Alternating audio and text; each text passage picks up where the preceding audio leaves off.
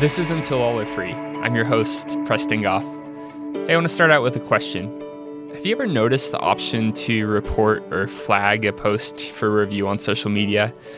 It's not always obvious. Sometimes it's hidden in that small submenu. You know the one. It's right behind those three dots that you see attached to a post or a tweet. I've always known that the option exists, and truthfully, I've used it before to report accounts that are clearly spam. And I've been tempted, and maybe I'm not alone in this, to use that button to take action against things that I just don't agree with or find annoying. But I know better.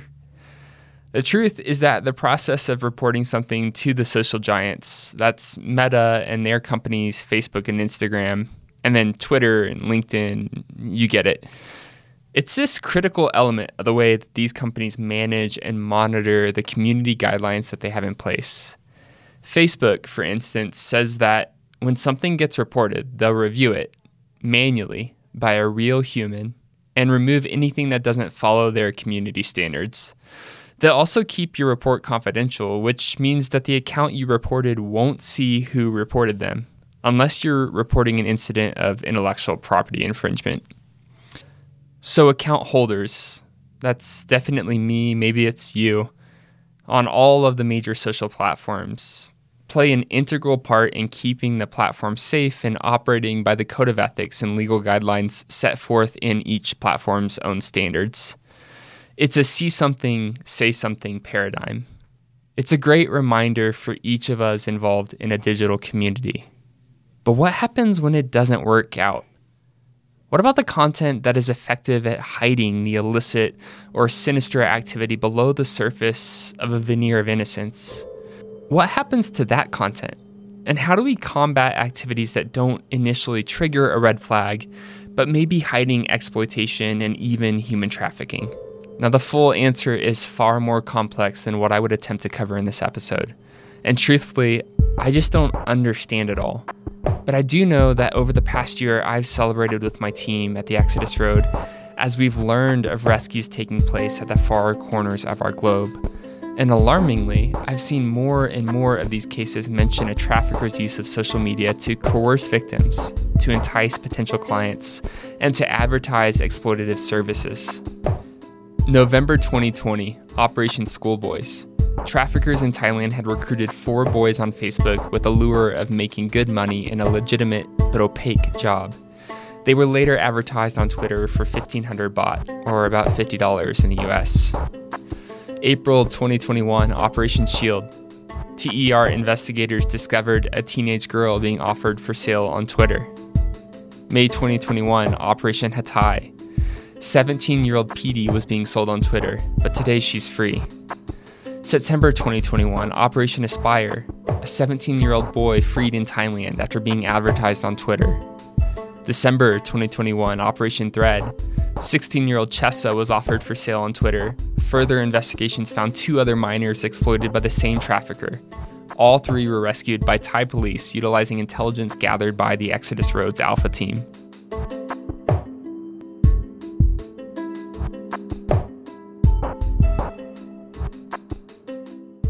So how are our operatives at the Exodus Road leveraging their social prowess to investigate and document human trafficking crime and to build cases that ultimately lead to the removal of boys and girls, men and women from exploitative circumstances? How do they build cases that lead to the arrest and prosecution of those who are exploitive? Today's episode in 2 parts. First, I'll introduce you to Karn, our country director in Thailand. He's going to share some stories from his team's experience in the fight against human trafficking on social media in 2021. At times, you'll hear me jump in to ask questions about and offer clarity around the stories that he has to share. Then I'll bring the conversation back to the US, and we'll talk with our CEO and co-founder, Laura Parker, to hear about one practical step that everyone can take to help protect those vulnerable to human trafficking in our families, neighborhoods, communities, and world. But first, here's Karn to share about our intervention efforts by our team in Thailand. One quick note, we'll be discussing stories involving the exploitation of minors on today's episode.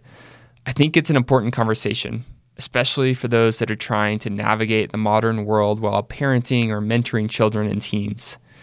But if you're listening to this episode around kids, maybe pop in a set of headphones. Also, you know yourself best, and if you need to sit out of this episode, I'd encourage you to do so.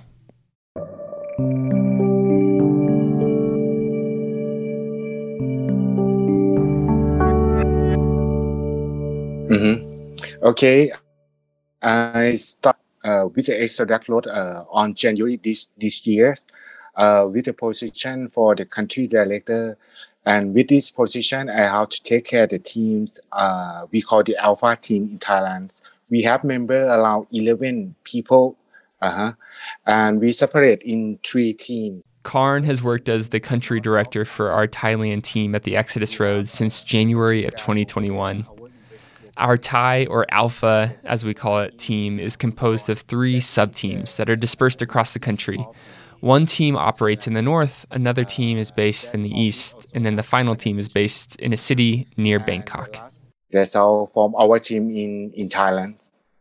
So you just started with us in January, but I know that the team has been very busy. There have been lots of cases. Yes. I wonder if you could just tell me, maybe just pick a case in the last year that has involved like investigation on Twitter or social media, and just tell me about that. Maybe one that's like really impactful for you. Yeah. Can I talk about the case in this year? Because I just joined Yeah, that's perfect. Yeah. By the way, in general, the platform that we can search some information about the trafficking case, this mainly is Twitter. Okay. Right now, we have done so far for 11 cases that successful with arrest and rescues. By the way, we found that 10 cases that come from Twitter, just only one that come from the Facebook. I don't know in US or another part of Thailand, another part of the world, but Twitter in Thailand is too very easy to post, and everyone can be another person in the social network like an avatar. As it turns out, the social network experience in Thailand can be just as confusing as it is here in the US. It can be difficult to distinguish between what is real or true and what isn't. Catfishing, or falsely posing as another individual, takes place online, especially on Twitter's social network in Thailand.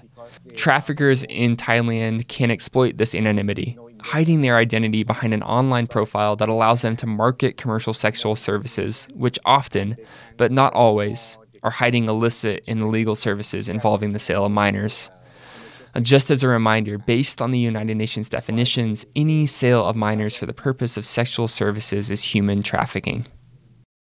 I'm curious to know, when your team is performing investigations on Twitter, what kind of tweets or like posts are you looking for that might indicate that trafficking is taking place?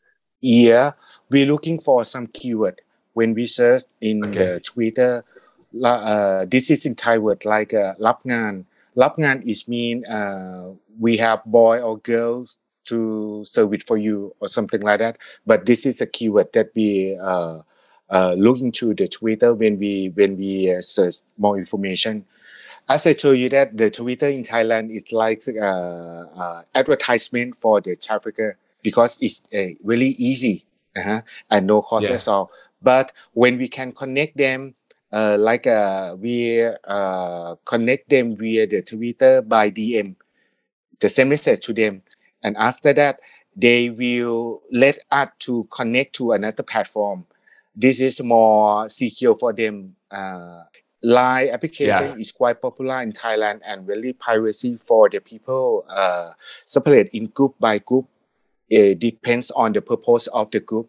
That's why when we connect the trafficker via the Twitter, they will ask us to connect them more privation, and after that, they start to share the information of the service of the boy of the minor. I mean, and also many of them they would like to get some member free If you want to go to the Line group, this Line group that we have many clip, that we have many information of the miner, you have to pay us 300 baht per month or 500 baht for half year or something.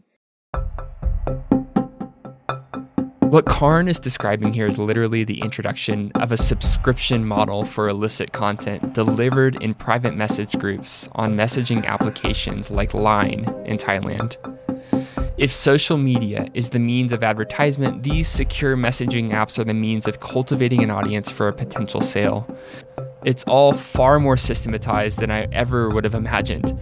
Exploitation continues to take place in physical encounters, but with the development of such efficient means of communication online, digital exploitation can happen on the regular with far less risk for traffickers. All of this only makes the work of law enforcement and our investigators that much harder.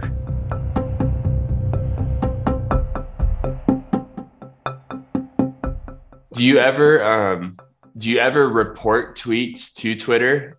You know how you can like report it as this might be like offensive content. Does the team ever do that? Actually, this is our source.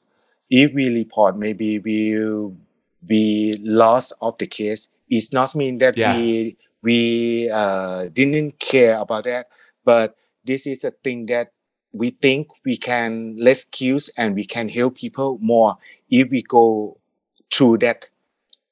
That's why we didn't report.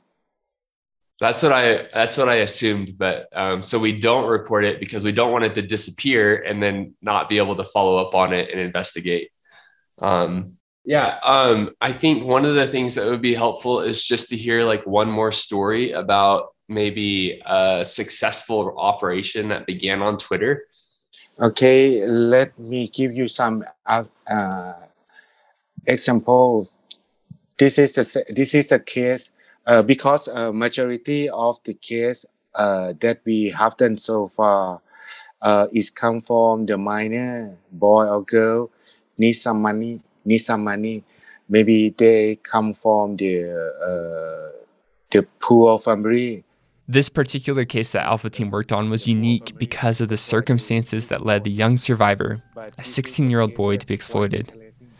Normally, Alpha Team encounters individuals who are victimized because their societal circumstances have made them desperate for any opportunity to earn money in order to care for their family, to provide basic human needs. So often, survivors are tricked into exploitative jobs under the guise of a legitimate and fair opportunity that is suddenly non-existent once they've committed. However, in this case, the teenager, and we'll call him Lamin, came from a very good background. He was on the soccer team at his local school and had his basic needs met by two loving parents. But he was interested in exciting new things. He wanted to know the world around him, and that made him vulnerable to a local trafficker who befriended him and began to groom him for sinister purposes. I don't know why, but this story just hit me differently. When I hear Karn share about Lamin, I think of the good feeling that we all get when someone shows a little extra interest in who we are and in what we do. There's something so innocent about the feeling that genuine interest and recognition generates in us as humans. I'd go so far as to say that it's an innate need. We need that kind of connection with others. Sadly, in Lamin's case, at least one place where he experienced that connection was with an individual who had bad intentions. The trafficker exploited Lamin's basic human desire for connection, preying on a vulnerable and impressionable teenager. It's almost too much to process.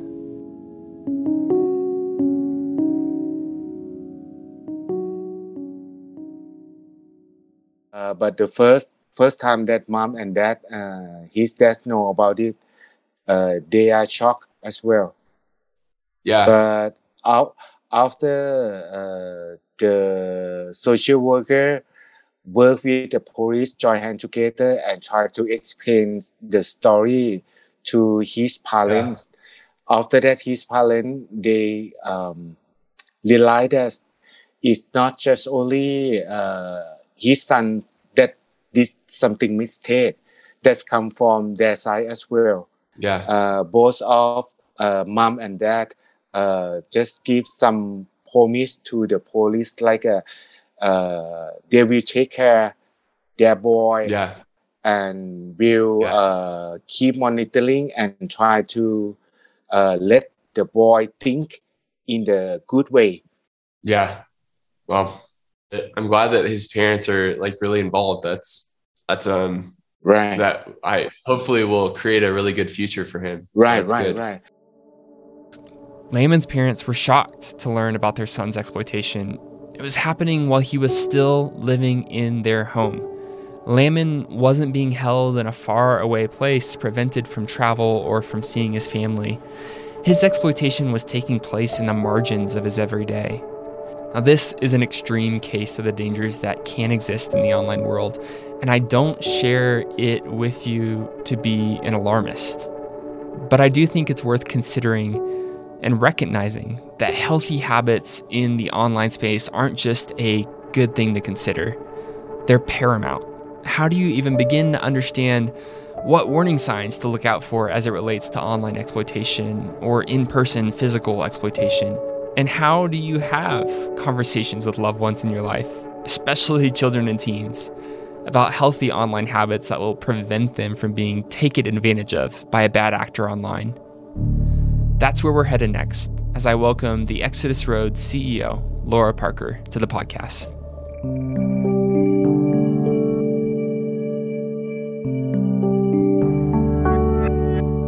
So Laura, we've just heard together a few of these stories, right, of the ways that our Alpha team in Thailand have been like courageously working through these stories, these cases.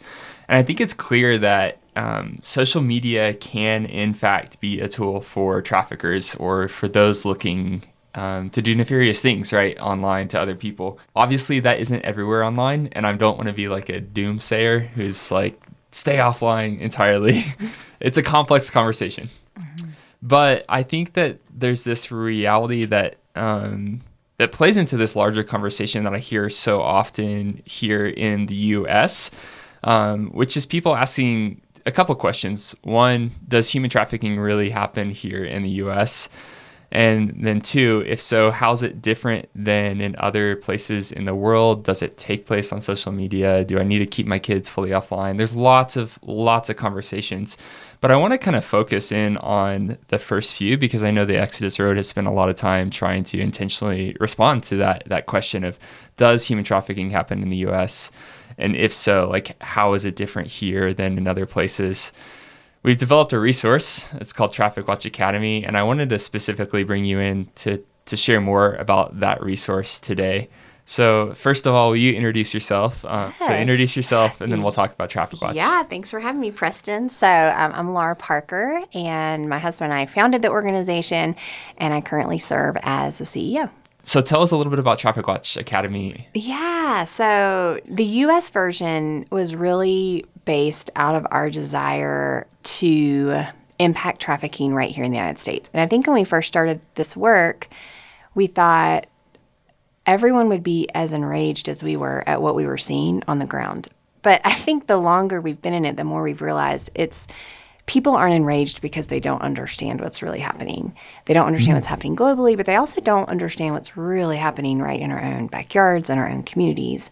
And so we thought, in addition to doing the work on the ground, fighting human trafficking crime, we also needed to take a step in a different direction, maybe, and invest in what does it mean to help educate people understand what the issue is. And so it was really that need to try to spark compassion for those that are affected by human trafficking globally and in the United States, and passion to get involved that led us to develop Traffic Watch Academy US, which is a 2-part training module online for U.S. citizens to learn about what human trafficking is. And as we were doing that creation, we also were able to use the same online learning management system to launch. We're about to launch next year in this next month a training for police officers in Brazil. So we're really excited about that. That training is a lot more tactically focused. We're actually leveraging Brazilian experts to teach Brazilian law enforcement partners about how to fight human trafficking crime. So that training is a little bit different than our U.S. training modules, but again, we're really excited about both of them.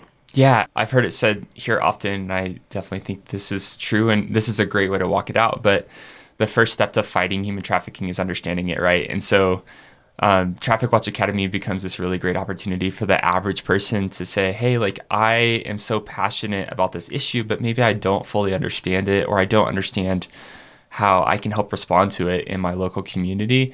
Well, Traffic Watch Academy is here to help educate and empower people to actually be able to take part in this global movement to combat human trafficking, right? Yeah, and I do think that a lot of times human trafficking as an issue itself is so scary, and it feels so dark, and it feels so complex that people just continue to take like these little baby steps away from the issue instead of towards it, because it just feels too much, and it feels so heavy. And so I think training resources like this are ways for people to take a step towards it, as opposed to continuing to step away from it. And essentially, the farther you are away from an issue, the more apathetic that you feel. And so it's this idea of how do we create an on-ramp for people to engage? Make it top of mind. Yeah, totally. And help them have some confidence that they're not getting sucked into the conspiracy theories or some of the misinformation that's out there, but they have real practical, researched understanding of the issue itself. Yeah. So on that note, what kind of information could the average person expect to learn if they took part in Traffic Watch Academy? Yeah. So it's 2 modules. They're both under 15 minutes. The first one is kind of a human trafficking 101 globally. It's definitions, statistics. There's several stories of what trafficking can look like in our global community. So it's just kind of the basics. It gives you a framework. And then the second module is, again, about 15 minutes, and it's all about human trafficking in the United States. So it talks about really practical stories of what it might look like right here in our own backyards, what to look for in your own community. It talks a lot about what are the populations here in the U.S. that are most at risk. And then it ends with really, really practical things that you can do to start stepping towards this issue. And also gives you some resources for what to do if you suspect it right in your own neighborhood. Yeah. Who is Traffic Watch Academy for? Traffic Watch Academy US is for anyone that is interested in learning more about human trafficking. It's totally free. I would say it has kind of a PG-13 stamp on it.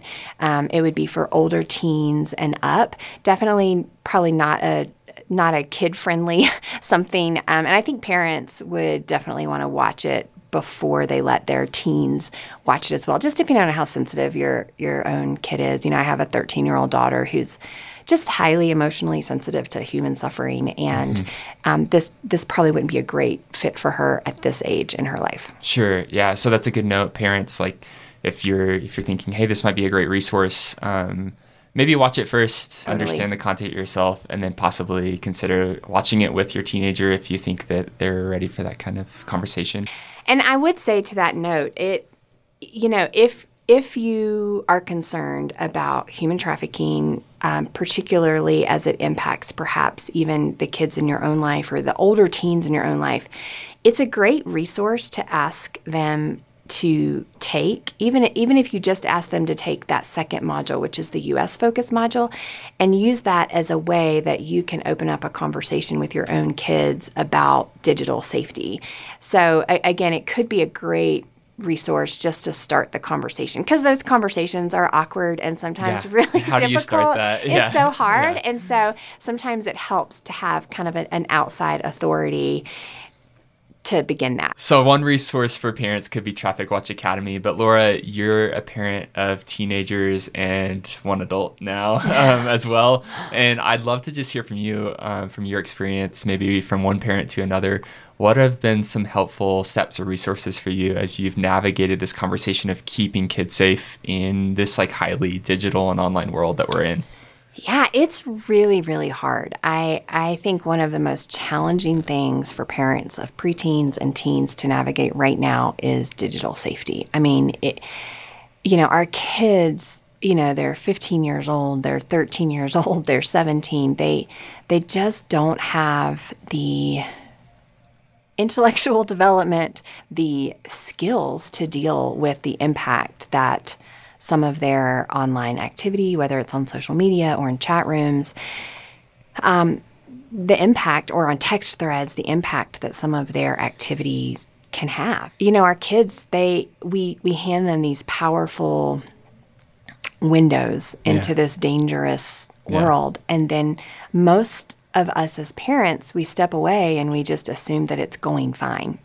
And we have no idea that actually it's a tricky world to navigate. And so I would say, one of the things I've learned, I think, with my own kids, and we definitely don't do it perfectly, is we just have those really awkward conversations all the time. And it's totally awkward, and my face gets red, and I stumble over my words, and they get red, and it's a lot of cringing. But we just have really consistent conversations about who they're talking to. We have lots of conversations around appropriate stuff. And I mean, just all of that. So I think that's the first thing is I think parents need to have the courage. They're the adult. You have to have the courage to step in despite your sullen 15-year-old who doesn't want to talk to you. You have to have the guts to start the conversation and have a consistent conversation, consistent check-ins. And then I think the other thing is just that I've learned there's just so many tools and resources out there to help parents keep their kids safe online. There are devices that'll turn off the Wi-Fi at 10 o'clock at night, and devices that will flag any kind of violent or sexually explicit materials in your kids' text threads. And all of that maybe sounds like Big Brother overkill, but we're talking about a 14-year-old girl who doesn't really understand the social media landscape, doesn't really understand what she's getting into. And so I think exploring those and investing in those is also super, super important. Yeah, absolutely. And we'll link in the show notes to some resources that we've put together here at the Exodus Road to help parents navigate parenting in a digital and online world. You may remember, if you're a listener to the podcast, we had Cheryl Cosmerl on. We'll link to that episode as well. So just a collection of resources to help in the midst of this.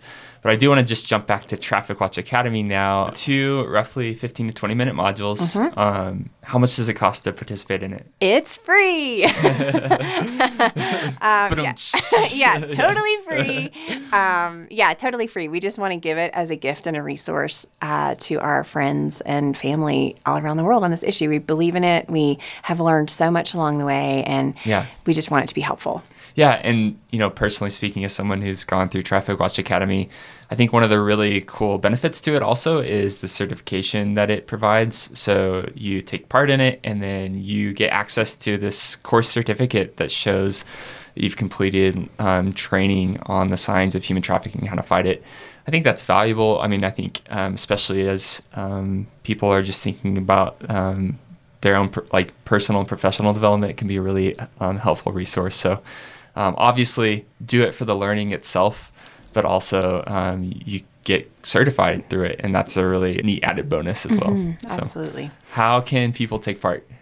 So, I'm sure we'll have the link in the show notes, but theexodusroad.com/trafficwatch, and there's a large button there at the top, and you just can go ahead and, enroll right there. And again, you can immediately enroll, 30 minutes, kind of start to finish.